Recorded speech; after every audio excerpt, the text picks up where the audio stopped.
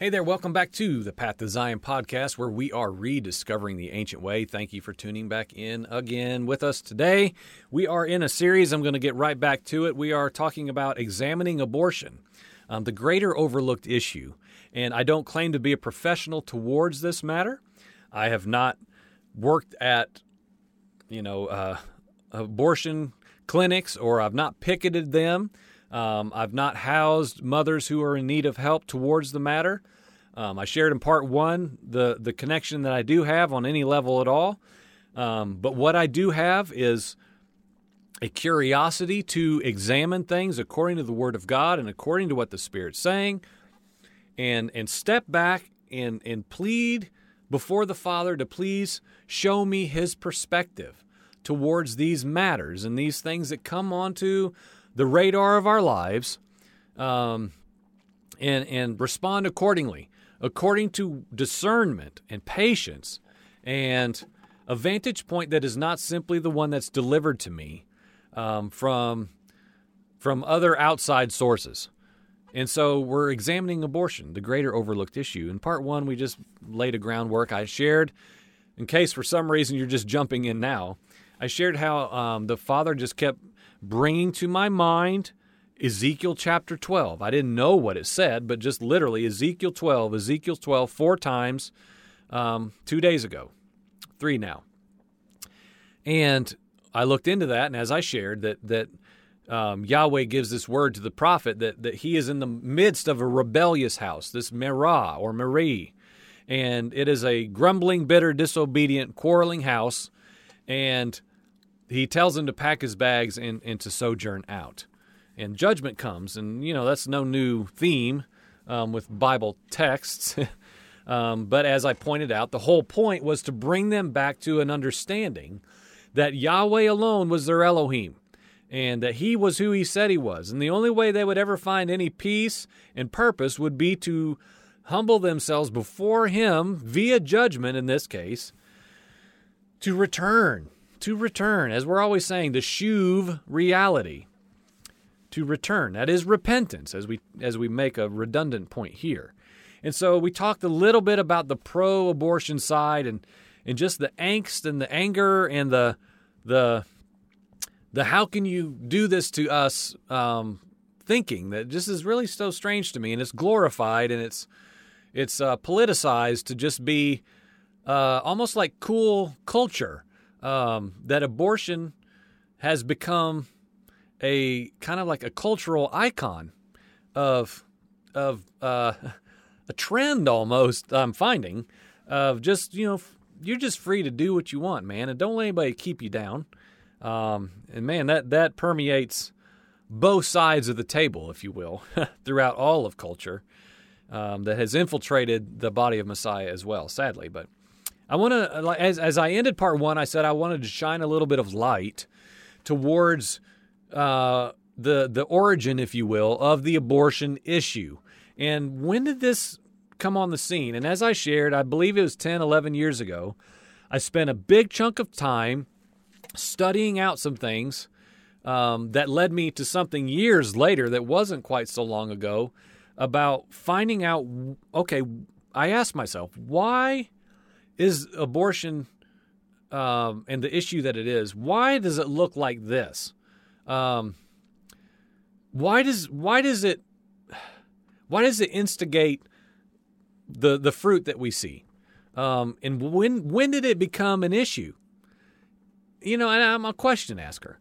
And so years ago, I did this study, and just quickly, it led me into it went straight. The stream flowed right into politics. I mean, it went there in no time. And so again, you may know this, and if you do, that's fine. This isn't like I have this big secret that nobody on the earth but me knows, and I've unearthed it. This is easy to find. This is history. But many people, as I alluded to in part one as well, many Christian evangelicals have no idea why they're so fired up about the abortion issue. They don't know. They're clueless as to why this is such a raging inferno of concern. Now, they have been duped to believe that, well, because God hates abortion. He wants babies to live. But friends, I'm going to submit that maybe that's not why. maybe that's not why there's such a fire under the seat of the evangelicals towards abortion and the issue, okay? Because there is a greater overlooked issue, friend. So when I was 6 years old, back in 1979, a sect of very elite individuals in the Christian evangelical scene, they were trying to figure out, and politicians were just arm in arm with them. And there was this little plan, if you will, that was just at its very inception. They needed to move some things around in the American political system. And there were some concerns that I'm not even going to get into. 5 minutes of study, even online with all the information we can find today, you get to the heart of why this issue became what it was before abortion even showed up. But I'm not even going to open that because it's too big. That alone would take an hour. Men like Jerry Falwell, Tim LaHaye, the author, other predominant evangelicals were recruited, and they filled their roles wonderfully to begin to formulate a plan to, let's just use a word here that hurts, manipulate what was just then called the Christian populace. This was pre-evangelical even being, evangelical wasn't a word really. It was like, what's that? Well, now we sure know. But the main issue that was boxed up and delivered to the American church was abortion. And if you do a thorough and fair study into the moral majority and why they even formed and what they were trying to accomplish, you see real quickly that the entire formation of the moral majority was not to make this nation godly and holy and righteous.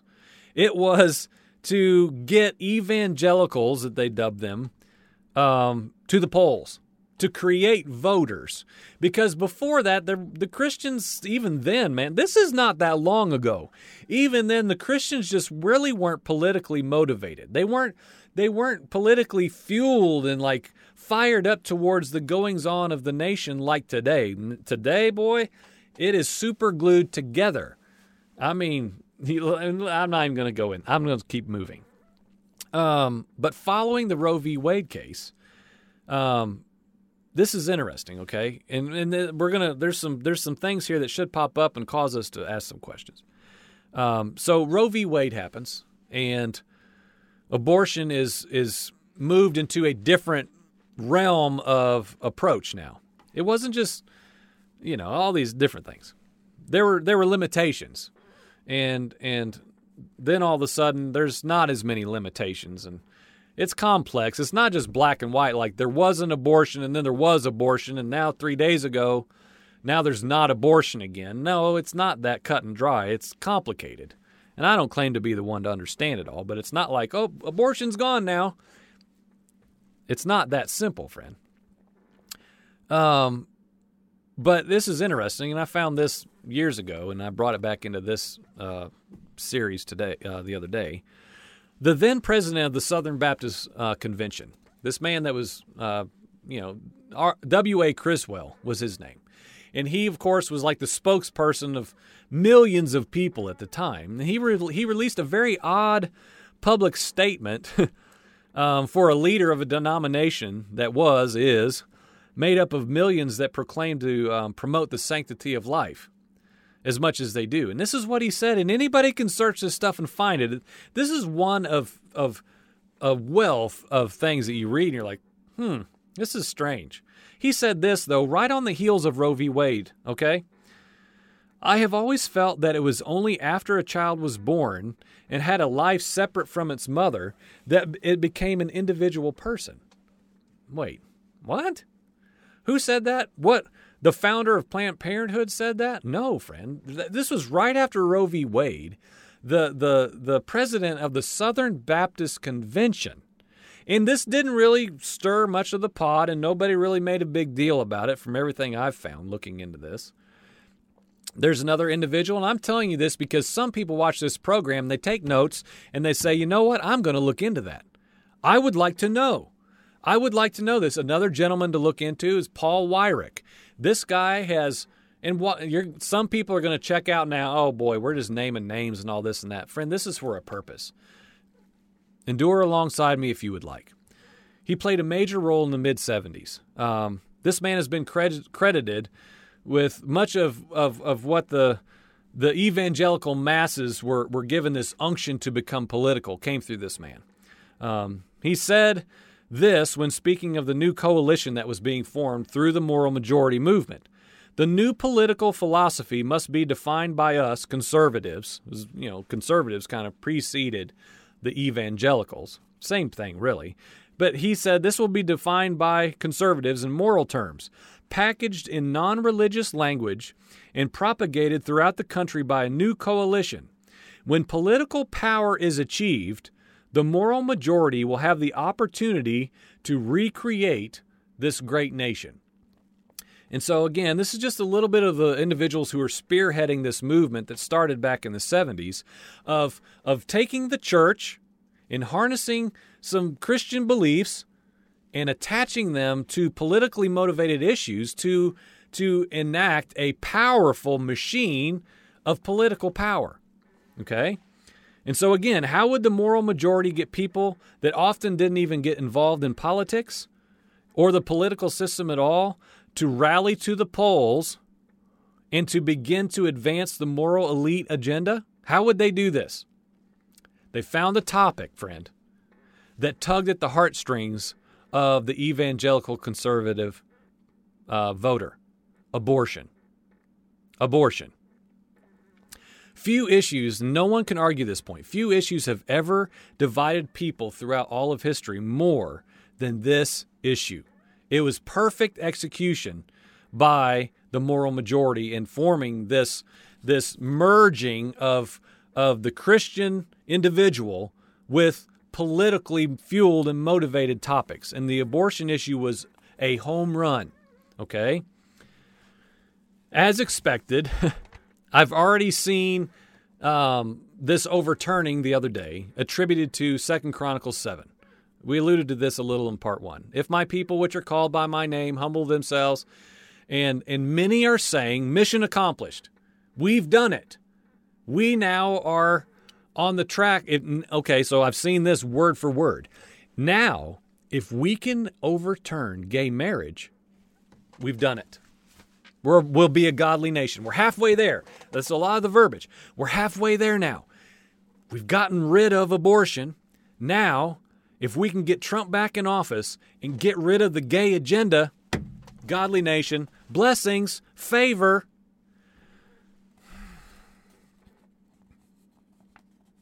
This doesn't sit well with me at all. If my people, okay, let's start there. And to go back to part 1 again. A nation of people is a nation of people, okay? Masses of people form a nation. All of us here form this nation in all of our diversities. And so this scripture, if we're going to use this scripture the way that it's been misappropriated, if my people, okay, pause. Pause. My people, who are his people? Who are Yahweh's people? Well, Christians, conservatives. Okay, says who? Who says that? What is the defining characteristic and qualities of Yahweh's people? Jeremiah 30:22, 31:30, Ezekiel 11, Ezekiel 14:11, Ezekiel 37:23, Revelation 23. Look into some of those, friend, and find out identifiers of who Yahweh's people are. And so I want to caution us on how we just grab scriptures. That one's been used more than anything I can think of, about how we can make this nation godly again. Man, we need to hold these things rightly. And I want to caution people of this emotional roller coaster that seems to be guiding far too many believers towards matters such as these, which goes hand in hand with using these Bible verses. I've seen more Bible verses about how how Bible verses are attached to these national issues. It's endless. I would submit that it's very possible that we have not known Yahweh and not known him correctly. We've not understood what he was saying to us in his word and who he even is. And let me say this.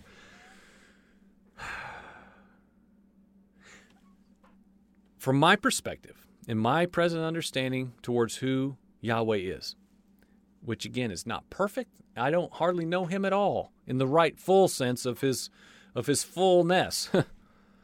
But I believe this is true.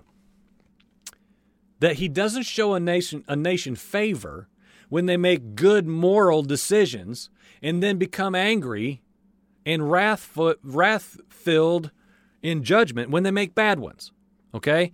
And so if we go by the context of the Bible, and again, we'll go back to the title of this series, the greater overlooked issue is the idolatry and sin and rebellious houseness, to go back to the Ezekiel passage in 12. It's not gone, friend. It's not gone. Okay? It's not left the building. The house is still rebellious. We are not now in God's good side. I would say that we don't understand him as perfect father. I don't treat my son that way. Well, son, you made a good decision today. I love you a whole lot more. Here's some ice cream. Good job. I see the whole. I look at my son's heart. I look at his innermost places, and everything he does out here is mere evidence of the within, right? The heart condition. And so we're not trying behavior modification from a national viewpoint. We have got to see the heart of the Father into a matter which is we can say, I would like to say, good. Okay. Excuse me. This is something. But we have to remember that it's not like, okay, God's happy with us now. All these prophecies from these modern day prophets coming true, blessing, favor, lower gas prices once a good president comes back in and God's happier with us again. You know, you've heard the verbiage. We have a bad president in right now. Bad. And so we're receiving judgment. We're juvenile with our thinking and approaches. I would say is very possible. And so we have to remember that the majority of humanity, the majority of this nation, as we kind of come in, are outside of covenant. Outside of covenant. In covenant, blessing. Out of covenant, cursing. It's not my idea. It is the pattern of my Father. And so thereby, if that is true, if we're talking about national blessing and favor, and we've prayed and humbled ourselves enough now and misappropriated that verse to mean that now we get blessing, if we believe the Word of God and who the Father is, that cannot apply. Because the majority of the nation is still lawless, outside of covenant, walking in the ways of the nations, this one, and are thereby entirely unable to receive covenantal blessing and protection from the initiator of the covenant. I know that's hard, but I don't feel like that's just my opinion. If I step outside of covenant and walk as a lawless one, in here, the circumcision of the heart that we talked about in the last series, I too will receive the judgment of the perfect righteous lawgiver. It's not that difficult of a stretch, I don't believe. Even the evangelical church has little idea of law and covenant, living, set-apartedness. We approach that all the time here on the program. Now, let's move into mixing a little bit and to further my point. And let's keep here, we have to remember, we're talking about examining abortion. Why is it a hot topic issue? Why is it so divisive? Why is it the evangelical spearhead, if you will, the leader of the way of us versus them? Is there a greater overlooked issue that maybe we're missing because of, again, and rightly so, because of the evoking of emotion that it causes? Because yes and amen, I want an unborn child to live. Yes, of course. My Father desires that who he formed and fashioned comes to earth to at least be given an opportunity to fulfill his or her purpose. Yes, of course. But there are greater issues and concerns that we must also equally take time and examine. Yes. So let's go to the Newer Testament for a minute. 2 Corinthians chapter 6. And let's talk about this in proper context. Do not be unequally yoked with unbelievers. What partnership is there between righteousness and lawlessness? Be careful in case you think, oh, I already know this. What fellowship does light have with darkness? What harmony does Messiah have with Belial? Or what part does a believer have in common with an unbeliever? What agreement does Yahweh's temple have with idols? For we are the temple of the living Elohim. Just as he said, I will dwell in them and walk among them, and I will be their Elohim, and they shall be my people, the covenantal people. Therefore, come out from among them. There is a division. Be separate, says Yahweh. Touch no unclean thing. Oh, unclean, clean. Oh, man, dang it. Here we are again. There's clean and unclean in the Newer Testament. Then I will take you in. I will be a father to you, and you shall be my sons and daughters. And please listen to this. I believe this is very important and of utmost importance for us to understand. As I stated in recent episodes, the only us and them is simple. Biblically speaking now, biblically. Those in covenant, 1. Those outside of covenant, 2. You are in covenant or you are out. That is the main overreaching definer of who is and who is not. Okay? There's 2 categories, 2 camps, if you will. Period. No LGBT, no evangelical, no atheist, no Baptist, no Roman Catholic. Okay? This is such a simplifier for us if we can understand it, really. It would do us all well to get this, I believe, into our thinking as we assess our own lives and the lives of all of those other people around us where we categorize us or them. First and foremost, as I need to say every time we turn this on, we have got to be sure we are a covenantal people. We, ourselves, individually. I've got to scrutinize this house before I even look around at the rest of those within the body. We need to be sure we are in covenant, a covenantal people. So let us move these 2 camps side by side, okay? In covenant, out of covenant, towards this issue of abortion and national issues as a whole, and how Yahweh now has to bless our nation and all that make it up because we made a good decision. You understand what I'm saying? I'm trying to get us to peer deeper into these matters than just our emotion and yay, abortion's overturned, yay. Okay, that's fine. But let's peer in a little bit further, please. I believe it would do us well. So I'd like to submit that even as divided as we all are in this nation, the nation is mixed. And as a whole, not really that different. Okay? I fully realize that most people cannot handle this proposition. They just can't. You say this to an evangelical that you're really not that different than the LGBT community. And then you run. Are you kidding me? What are you talking about? Vile, heathen, reprobate. Well, let's use the Bible as our criteria. We need to be open to say, you know what? There are ways in me that are maybe more wicked than that. Abominations. Let's use a big word. But okay, well, all right, Joel, if you're still with me, tell me how. Evangelicals go to the same movies, listen to the same music, subscribe to the same TV channels, dress the same, immodest.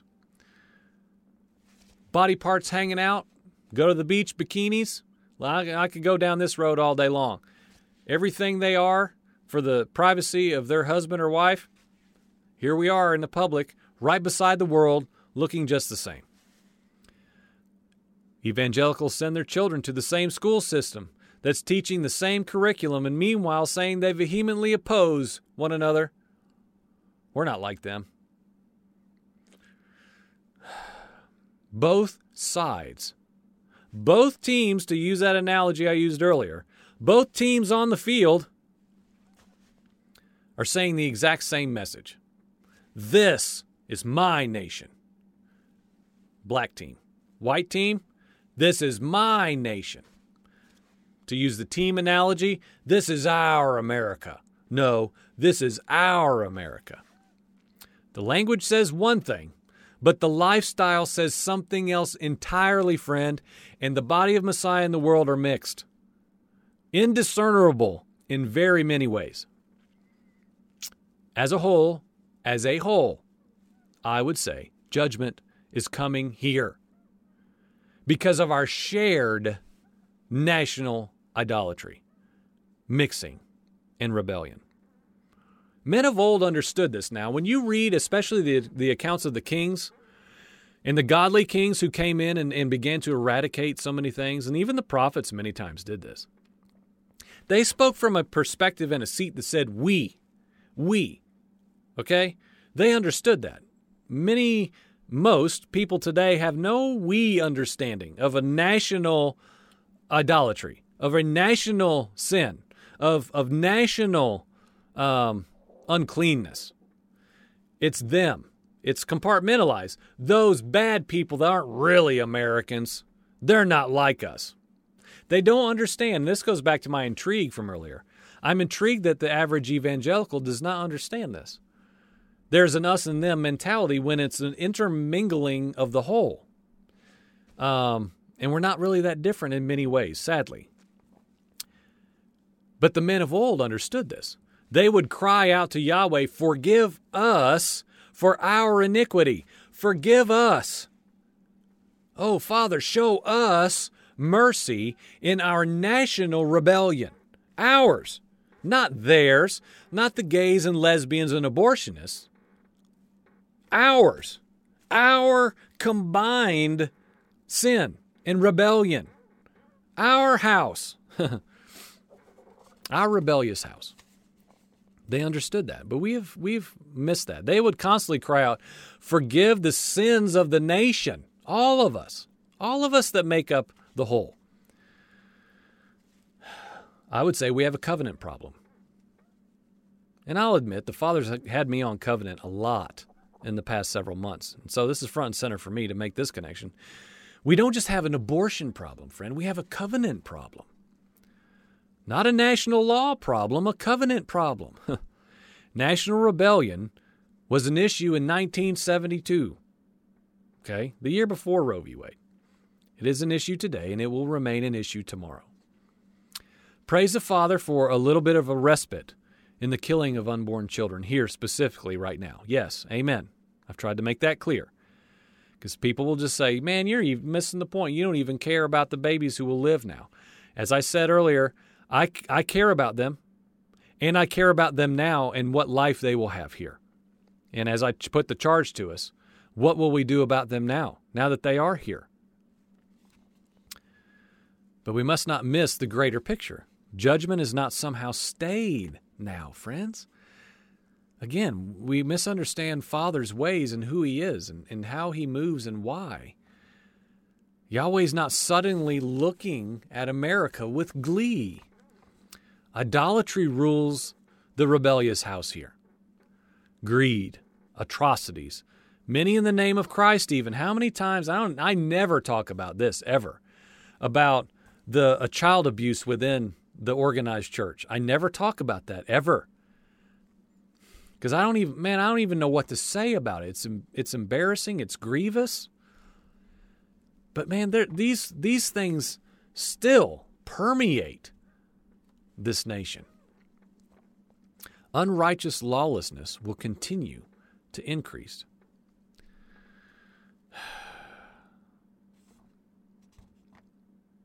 Let's just bring this one to a close.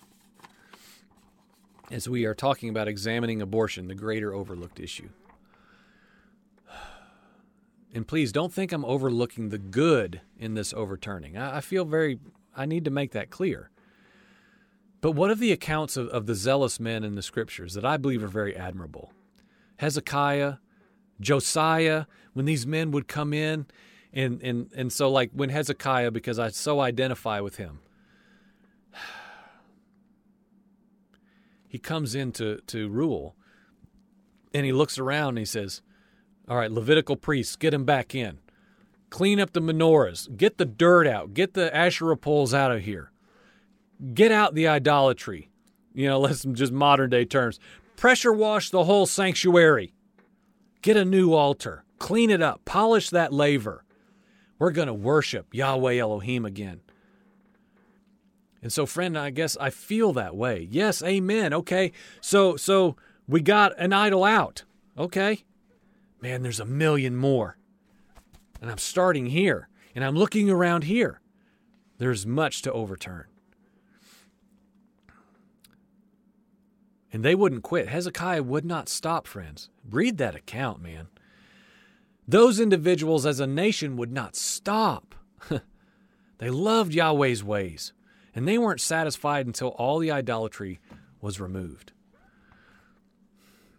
So if you hate what I'm proposing, then I would say that you may hate what Hezekiah was doing. Calm down, Hezekiah. You should just be content that we got the menorah back out. Chill, dude. He said, no, we got to keep going. Let's keep moving. That's good, but let's keep going. There's more. There's more idolatry. There's more rebellion in the house. I'm going to read this again. This was in the Leave the Corner series that we just did a few days ago. Ezekiel 36:24. I spoke with a brother on the phone this morning. This is resonating with him. Friends, this is life-changing stuff here. When we're postured in humility, and for whatever reason the Spirit breathes life into a matter in us, and like, oh my gosh, and something in our innermost place changes, and the Word of God attaches to us and somehow just morphs into who we are, it literally, I don't even know how to describe it. It changes my entire being. Not just changes my mind. It changes the makeup of who I am. This brother that I love so much is having towards this as well, as are many others right now. Ezekiel 36:24. I, Yahweh, will take you from the nations. I'll take you out of the idolatry and the rebellion. I'm going to gather you out of all the countries and bring you back to your own land, and I will sprinkle clean water on you. You'll be clean from all your uncleanliness and from all of your idols. Moreover, I'm going to give you a new heart. I'm going to put a new spirit within you. I will remove the stony heart from your flesh and give you a heart of flesh. I will put my spirit within you. And again, I know I'm just reading this, but I'm trying to get this so deeply settled and concrete in me, I'm going to keep doing it. This cannot grow old to us, friend. If we ever yawn at this text, we have a real problem. Why is he going to do these things? Why has he put his spirit in us and give us a new heart of flesh? To cause us to walk in his laws. This says, to be clear, then I will cause you to walk in my laws. So you will keep my rulings, and so that you will do them.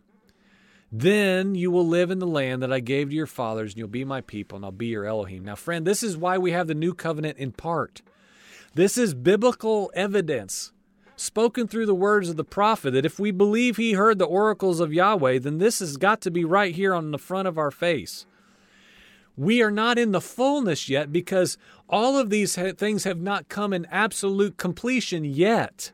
But we have what? The Spirit as a what? A down payment towards what is yet to come in fullness.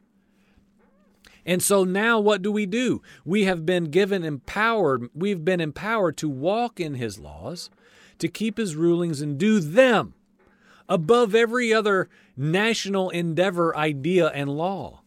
Okay? Why am I saying this now? I hope I'll say this to make sense, and so we can close this accordingly. But until this happens, okay, and why am I saying this specifically? Because the greatest overlooked issue within this matter as a whole is we have not been a covenantal people. We have not been a covenantal nation, and we will not be. We will not be, friend. America will not be as a whole, in its entirety, a nation governed by Yahweh's perfect ways and laws and rulings and do them. We will not. Why? because we are waiting like the Hebrews 11 saints that I keep talking about. We are sojourners in a land through leaving out of a rebellious house and sojourning out, waiting for a New Jerusalem reality where the perfect law of Elohim will govern and rule and reign. And it cannot be here yet. Yet. Do we try to bring it down in part? Yes, through our individual yielding and ridding our own self, our own house of idolatry. Yes, every day. That's what dying to sin is. That's what carrying our cross is. It's a constant revelation of the idolatry and rebellion in this house.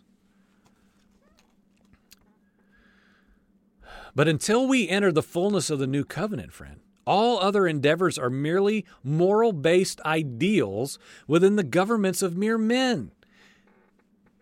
I say all the time, we cannot cram Yahweh's Torah into national law. That's not what happened in 1776, friend. Man, and this is where I lose most everybody. My charge is to be alert to the bait of evangelical nationalism. It is so dangerous. And abortion is now, and has always been, its banner. Since, and not long now, again, I'm fixing to be 50 next year. This is very young. There's a greater overlooked issue than the abortion issue, friend. We need spiritual eyes to see our ongoing national idolatry and rebellion. So, what do? Let's stay in the dirt and humble ourselves as we endeavor to continue to remove the idols from our own hearts and submit to Father's new covenant ways. So what is the overlooked issue? The hearts of men. And this is applicable to the gun issue, the abortion issue, like morality, all these things that we could name. A long list of. Those are just periphery things. Periphery things. The fruit, the bad fruit on the tree. Of what? Being outside of covenant. The hearts of men must come to the forefront. We all need a heart exchange. And without this, all else is merely behavior modification and will not last. This isn't going to last, friend. I'm sorry. This is politically motivated. This is to advance an agenda of brother hating brother, constant contention, and just a stirring of the pot to get all this hatred going again in just a different little stream over here, friend. That's all this is. So be alert to that, friend, please. So we must enter covenant via Messiah, enabling us through the power of Holy Spirit to walk out our Father's commands as we just read in the Word of God. Then the fruit of our lives will be righteousness. This is what I can control. This is what I can control and rule over. This is what I can humbly submit to my Father. Not them out there, them, those. I cannot control that, and I'm not meant to. I have no business doing that. I've got enough issue right here. This is why we are sojourners together out into a new Jerusalem Zion that alone will be capable of fully containing Yahweh's perfect governmental order and covenantal commands. So right now, friend, we're journeying out. And that's why I go back, and I'd like to say this is why Holy Spirit kept saying Ezekiel 12, Ezekiel 12, Ezekiel 12. This is a rebellious house. Pack your bags. Pack your bags, son. Go. Go. And it says to pack your bags in front of them so they see what you're doing and maybe they'll ask why. That's my desire. I want to be, as hard as it is and how costly it is and how relationships just come and go, I want to be a sojourner. I want to be a traveler here. I long for New Jerusalem. And some days I can see it. Some days I can look and I'm like, okay, Father, I can see it. I can smell it. I can see your perfect light that will be you illuminating it in its entirety. No need for a son because you are enough. I can't even imagine Father's perfect governmental authority and His Torah going out from Zion. Not to make all the unholy, unrighteous people get right, but for me, to set me free in fullness. So friend, as you today examine this abortion issue, I challenge you to see the greater overlooked issue, which is the hearts of men. And we are a rebellious house here. It's time to understand that we've got to sojourn out and be a set-apart, consecrated people, keeping Yahweh's set-apart, consecrated commands and celebrating His set-apart, consecrated Moedim, His appointed times, His feasts, His Sabbath. It's part of the mark, friend. It's part of the mark. Oh, here we are. Oh, let's start part 3. No, we'll end here. Thank you for watching. If you made it this far, amen. I don't know much. I just want to hear what the Father's saying. And I hope you're doing the same. That's our best hope, is to lean in, to hear His voice, and to know what is really happening in this hour, in our world here. So thank you for watching. This is the Path to Zion podcast. Send us an email, pathtozionpodcast@gmail.com. Let us know your vantage point. Don't just email me if you agree with everything I'm saying. Send me an email and let me know your differing vantage point. That's fine. I love the dialogue. Let's do it in self-control and patience and kindness, preferring one another and helping all of us to move along this journey as we look into what? Zion and the perfect restoration of all things. Thank you for watching. Amen.